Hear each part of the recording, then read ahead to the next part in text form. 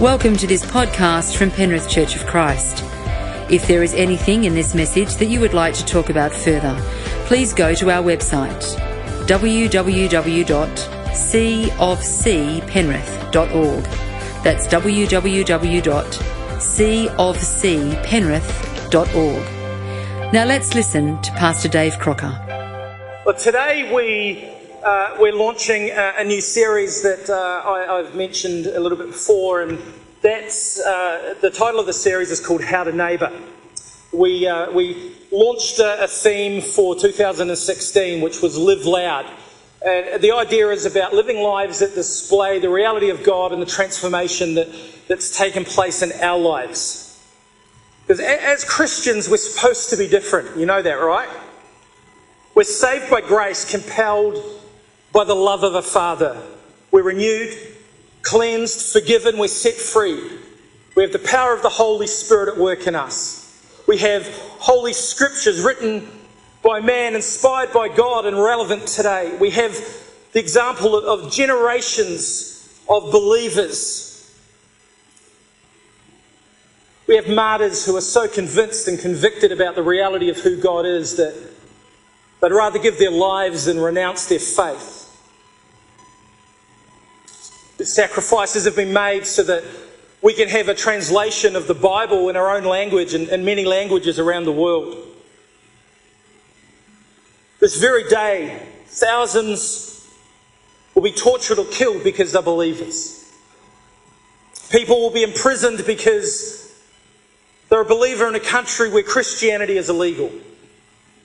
People will be disavowed from their family because they've chosen to be a follower of the ways of Jesus rather than continuing on their family religion.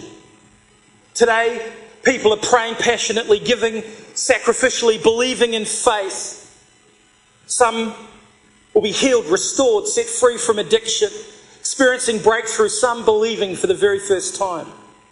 Today, people will be baptized, communion will be shared, messages will be spoken, prayers will be prayed.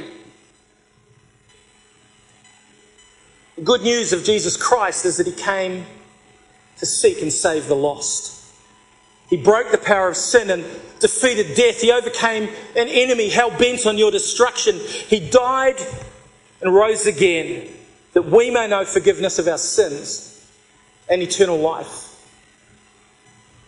Yet with all of that, with an incredible faith that we have to hold on to, all that's perhaps happened in your life, all of your experience, all that you've known and seen about the things of God, sometimes it's hard for anyone to know that we're different, to know that we're His. We can live in God,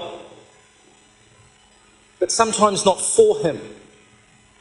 We can be good people, but not demonstrate God. It's a question that's been asked so many times, but it may be helpful in context of this series. Is if you were put on trial for being a Christian, would there be enough evidence to convict you? Or would the case be dismissed? So today I want to start a new series, How to Neighbour. I want to look at how we can show love to those around us. How we can neighbour those who are different to us.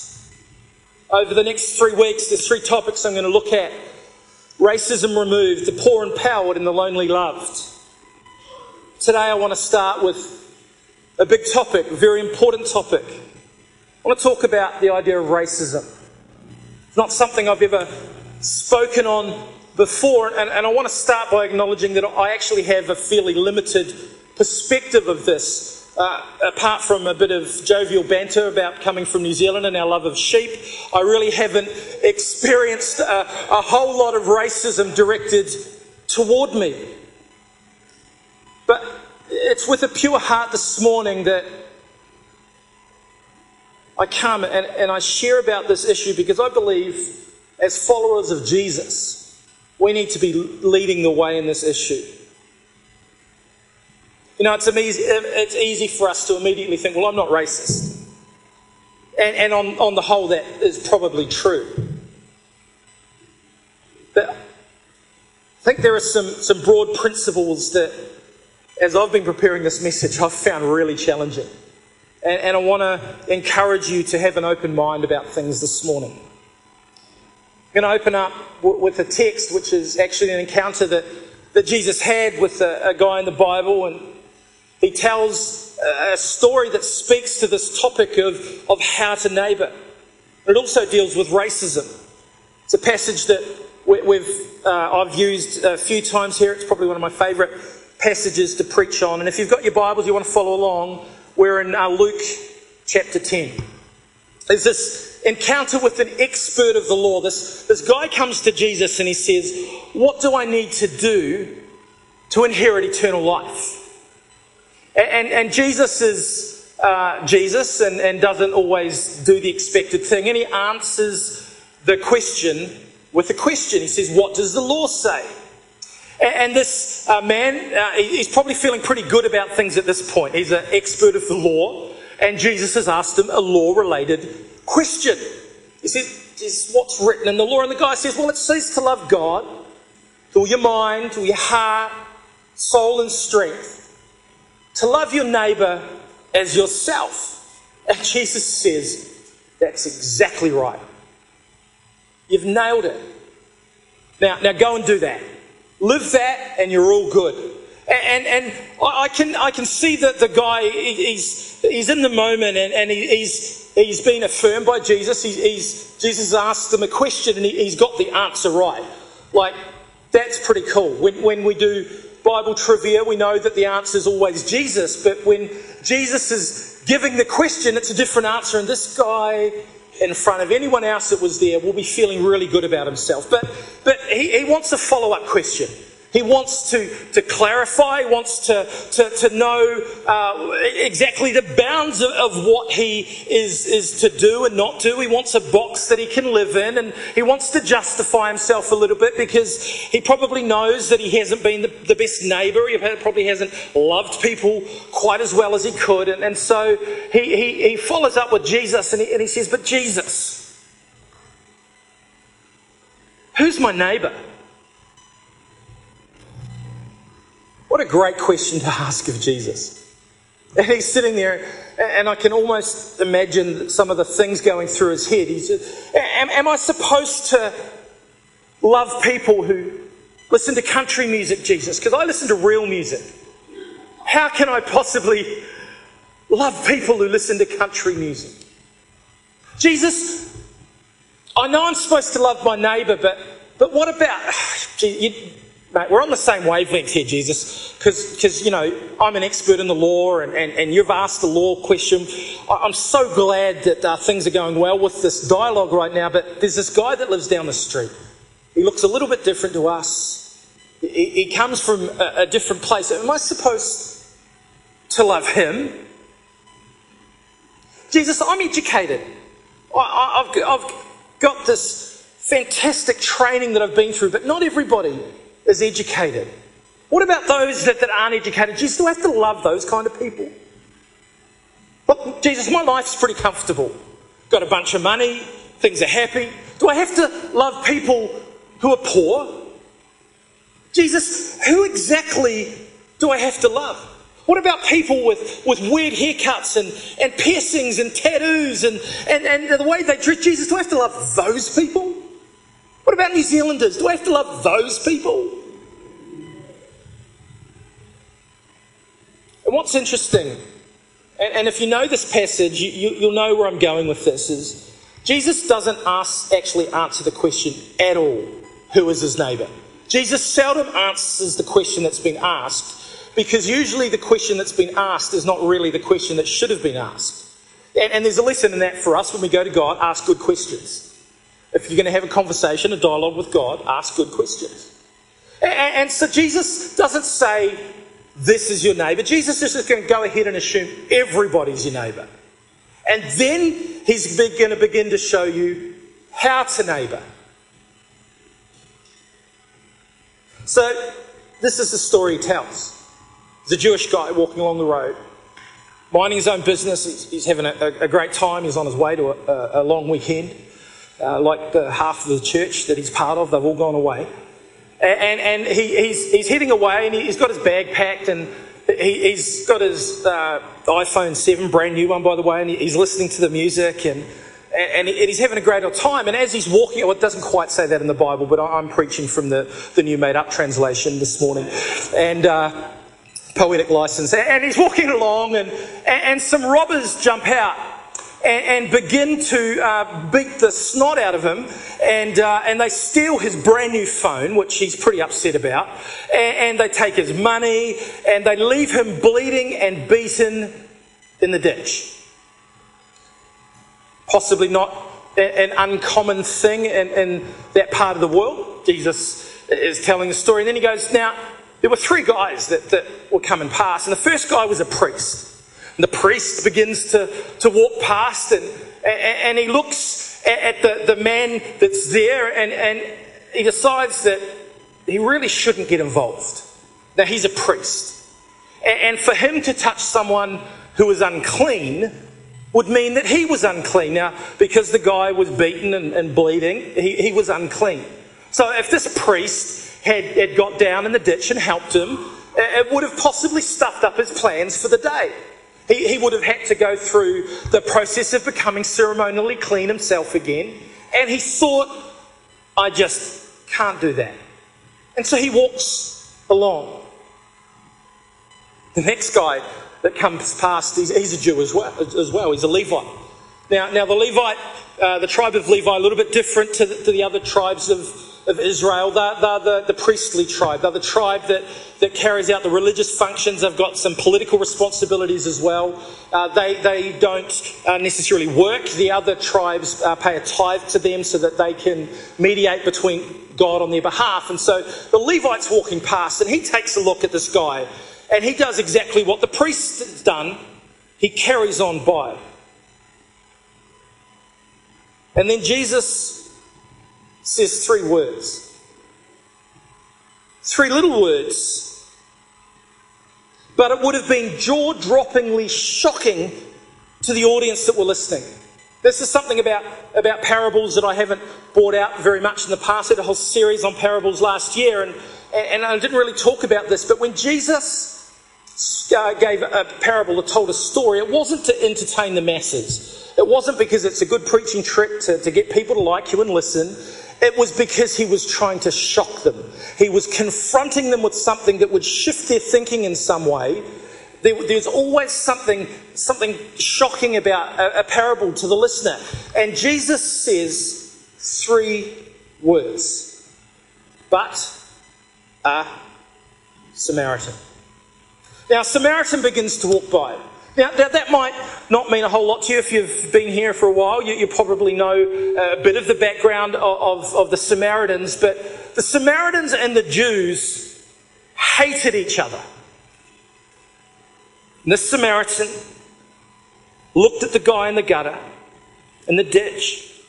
He stopped, got off his donkey, went over, bandaged his wounds. The Bible says he put oil and wine on it, so he was cleaning and preparing the wounds. He dressed him, put him on a donkey, took him to an inn, and he paid for all of the treatment that this man would need, and he incurred debt on behalf of this man. If there's any more expense when I come back, I'll make it right. And that was so shocking because for 700 years, the Jews and the Samaritans hated each other. The Jewish nation was conquered at one point, and the people went on exile. They were taken away from their lands, but a remnant, a small group were left behind, and other people came into those cities, and the Jewish people that were left behind began to marry these people from other nations. And not only did they have from other nations, but they had their own gods and their idols. And this Jewish group intermarried, and so their kids were now a mixed race, and there was all this worship of other gods and idols going on. And when the Jews came back, they realised what had been taking place, and there was a deep-seated hatred of those people that they are now called Samaritans. So the Samaritans do what any person that's been hated on does. They just turn around and hate right back. You don't like us, we don't like you. We'll be real clear about that. So for 700 years, they hated each other. A Jew would often avoid walking around Samaria. They would take days out of their way to go from one part or across the River Jordan, walk up, recross it and come back. Just wouldn't even walk through. That's how deep the hatred went. But a Samaritan man went to help a Jewish victim. Dr. Martin Luther King says this in probably his most famous speech. He said that the first question that the priest and the Levite asked, if I stop to help this man, what will happen to me? But the Samaritan man flipped that question around and he said, if I don't stop and help this man, what will happen to him? Isn't that the heart of the gospel right there? Loving others, even if they're different from us. Some would argue especially if they're different from us. What must I do to inherit eternal life was the thing that started this whole dialogue. Love the Lord your God with all your heart, your soul, your mind, your strength. Love your neighbour as yourself. A man by the name of Dennis Leary says this. He says, racism isn't born, it's taught. There's no racist gene. Don't know if you've realised that. If you've ever had a 2-year-old, you'll know that 2-year-olds only hate one thing: naps. They don't hate the guy down the road because he looks different, sounds different, dresses different, smells different, has a different coloured skin. We're not born that way. We learn that behaviour somewhere along the line. We learn what that is as life progresses. We somehow grow racist or prejudiced over time. And I see 3 reasons why that might happen. First one is perhaps we've been the victim of hatred. Perhaps someone has said or done or treated you in a particular way because of who you are and of the difference that perhaps you have. And I know that I'm speaking to a predominantly white congregation this morning. Not all, thankfully, but predominantly white. But we, as white people, can face racism and prejudice just as much as others. Perhaps not so much in this nation, but perhaps someone you love has been mistreated. So as a result of that, we begin to hate back. We do what the Jews and Samaritans did. You don't like me, so I don't like you. Second thing, I reckon that shapes us up is we're taught to be racist. Growing up in the families that we grow up on, you might hear things like, well, we don't hang around with those kind of people. We don't trust them. No, we don't go to that part of town. It's taught. Handed down from generation to generation. And the third reason, perhaps, is ignorance. There's a lack of perspective, a lack of exposure. They're different to me.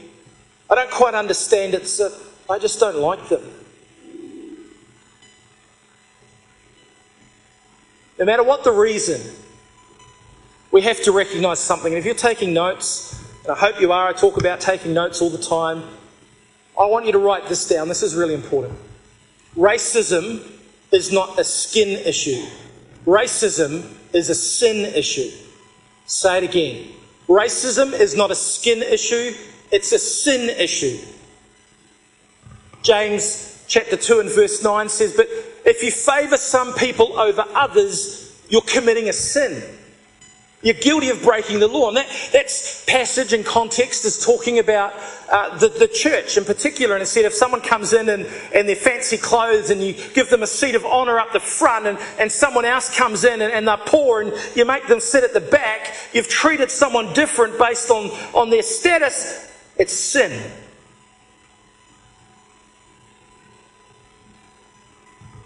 You have to call it what it is. I'm sorry if this message is hard and confronting this morning. I hope it is. So I'm not sorry, really. It's not right before God, and it shouldn't be right before us. And this is what takes something like this from just being an issue about racism to a much broader issue. Anytime we treat someone poorly because they're different to us, it's sin. And so this raises a bigger question, and as Jesus followers, how are we called to love our neighbours? So Jesus says we need to love our neighbours. If racism is an issue, if treating people different because of who they are or where they're from is an issue, how do we go about loving our neighbour? This is what this whole series will really be about. So this morning I want to raise 3 important issues, and with God's help, we will get this right. We will learn how to love our neighbours better. So with God's help and being honest and sincere and transparent, we need to recognise our prejudices. That's just really difficult to do. You can stare in a mirror and not see the things that inform your worldview or shape the way you think. We don't recognise the way we respond or what's perhaps going on in the background. It's so hard to see in our own lives. We can recognise it in someone else pretty quick. We're good at that. But when it comes to realising what's going on in your life, it's really difficult to see. We might even feel like we're justified in believing what we believe or acting in the way we act. Even if our prejudiced mindset or a racist attitude isn't intentional, it can still be real, and it's still sinful. Pastor told a story of a time that he had moved to a new church in a new city, moved into a new house, and he didn't know anybody. He's out there mowing the lawns, and someone comes out of one of the houses down the road and says, "How much do you charge to mow your lawns?" What do you see there? It's accidental racism. He didn't mean to, but based on the colour of that pastor's skin, he made a judgment. No one has ever stopped me to ask me how much I charge to mow lawns. Hey, white guy, what do you charge to mow lawns? It doesn't happen. Yet we're so quick to make assumptions or judgments on other people. We have to call it what it is. It's wrong, it's prejudiced, it's judgmental, it's racist, and it's just plain rude. So if you're taking notes this morning, this is what prejudice means. It's quite simple, it won't come as a shock to you. It means prejudging. It's a preconceived opinion that is not based on reason or actual experience. We make a judgment. We look at someone and we judge them. Now, I don't know about you, but I'm really quick at doing this. I think we want to work out really quick where we stand, right? So you get into a new environment, you're meeting someone new, you want to know where you rate relative to them. Am I higher on the pecking order, the hierarchy? Am I lower? Are we at the same level? Where am I? Where do I fit in this particular interaction? And if you had the courage to be honest this morning, perhaps you'd have to admit that you were raised perhaps with some type of prejudice. We're sinful people. Our parents were sinful people. And we, in so many ways, are the product of the house that we grew up in, our family of origin. And some of the stuff that we say and that we do and the way that we act and interact, we're not always aware of that. But it's there. My father was incredibly prejudiced. Anyone that was different to him was a target. The messages reinforced in my childhood were not good. Now, racism is rife in New Zealand, as it is here in Australia. We live in a nation that's incredibly multicultural. But if you are lucky enough to travel, you'll discover that the whole world is like that. The divide between nations is very fluid right now. For the majority of people in this room, you were born in Australia. You didn't have a choice about that. You were born here.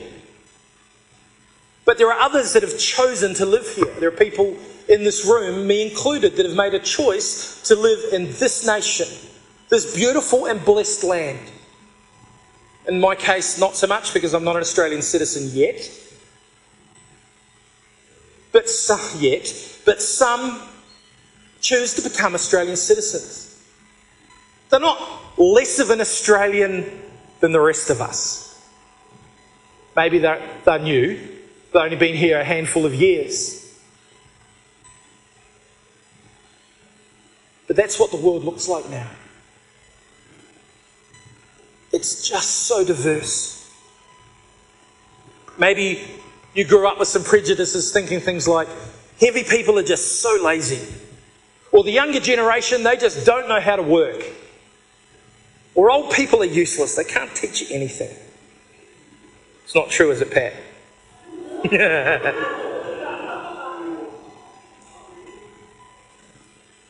White guys can't jump.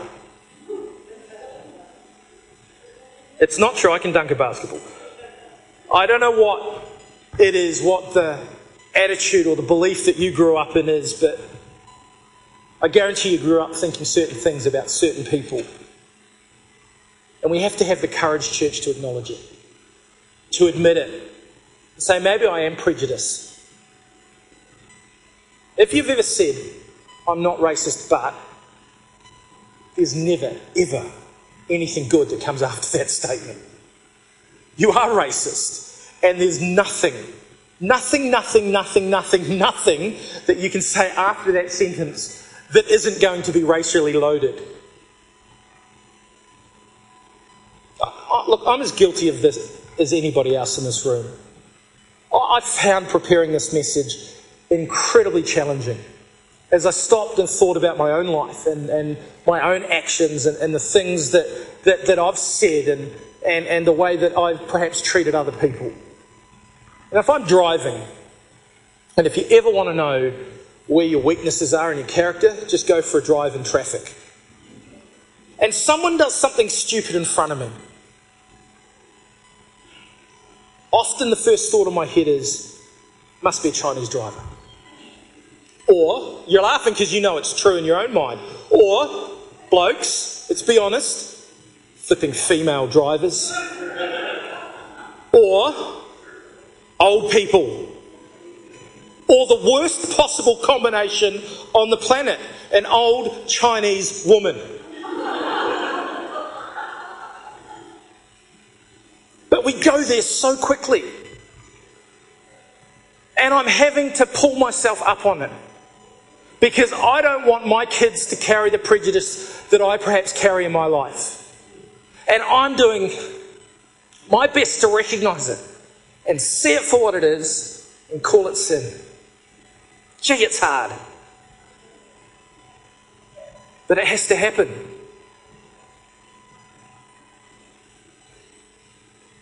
Second thing we need to do is we need to seek to understand other people. Look, like I said, I've got a very limited perspective on this. I have worked in New Zealand in the social services area with youth work, and I taught on biculturalism and how the Treaty of Waitangi and all the New Zealand stuff works together and helping predominantly white middle-class youth workers get a broader perspective. So I have got some insight there. But I've never had to deal with racism personally. And so for me, part of it is having conversations with people perhaps that have. Maybe someone you know has had to deal with racism. Guarantee you there'll be people in this church that have had to deal with it. How about you have a conversation with them, what it was like for them? Because maybe if you understand that in someone you care about, you'll stop and think before you treat someone else that you don't know like that. So as Jesus followers, first we're going to seek to recognise prejudice. Second thing we're going to do is seek to understand those who might be different. If you're taking notes, the third thing this morning is we're going to love those who are different from us. Alison, can we put that slide up? Keith, can you kill the lights just a little bit? Just so we can see that. Right. Is anyone brave want to tell me what they think is going on in that photo? Yeah, Shneel. If you know it, keep your mouth shut. I think you know it. Good man. We'll soon find out. Anyone else want to have a guess of what might be happening? What does it look like is happening? You're all too scared to say anything now in case I call you racist.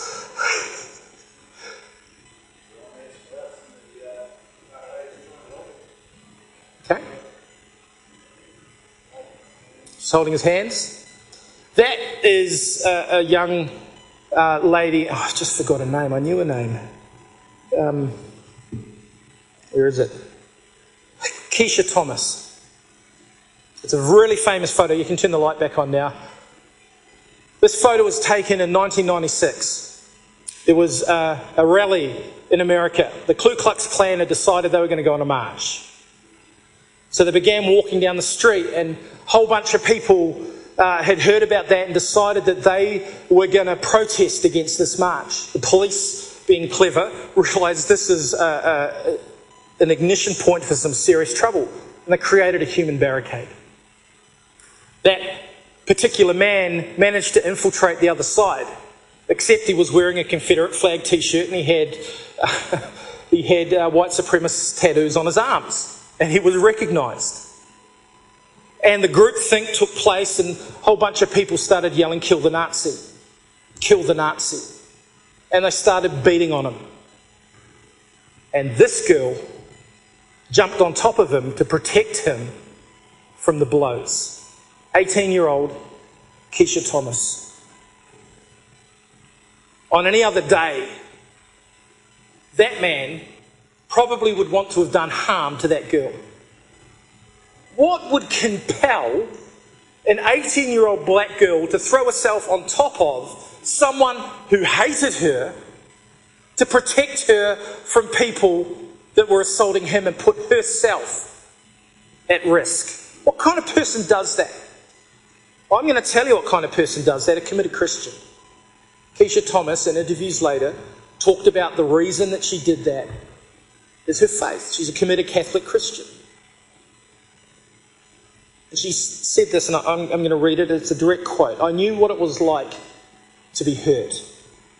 The many times that it happened, I wished someone would have stood up for me."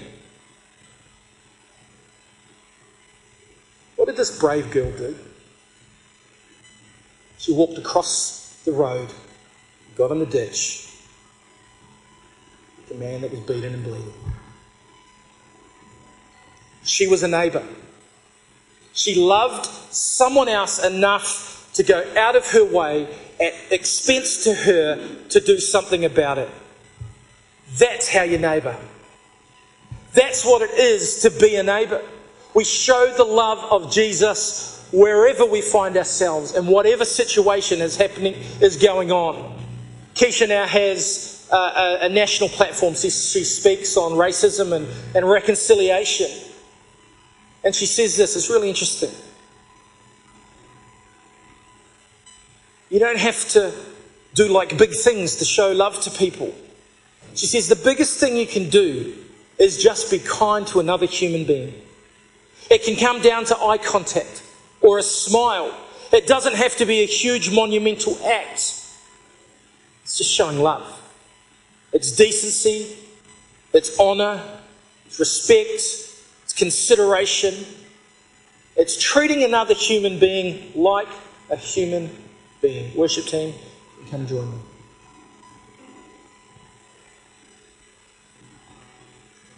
If you're taking notes, I want you to write this down. Racism isn't just the presence of hatred, it's the absence of love. It's not saying necessarily, I hate you. It's choosing not to show that you love them.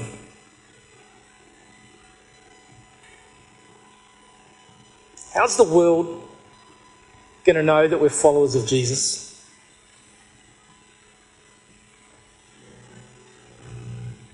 It's not how many times you come to church in a year. It's not the amount of money you give in offerings.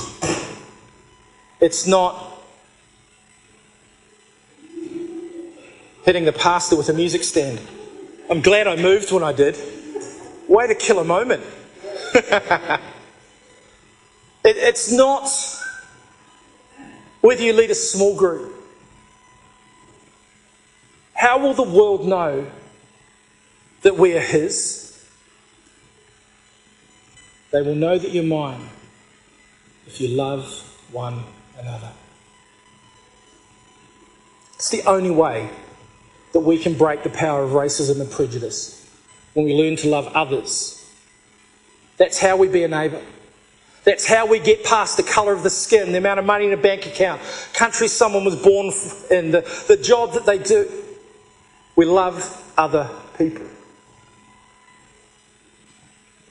It sounds so simple, but gosh, it's challenging. And we've got to be honest, and we've got to do an inward journey and recognise the language that we use or the way that we react and call it when we see it. That's wrong. I shouldn't have done that. The first part of being able to make that kind of change is recognising it in your life. God, I don't really know what to say more than help. God, I pray that we will be a church that knows what it is to love anybody and everybody. That this would be a place free of prejudice, free of hierarchy. But God, we would see each other as people.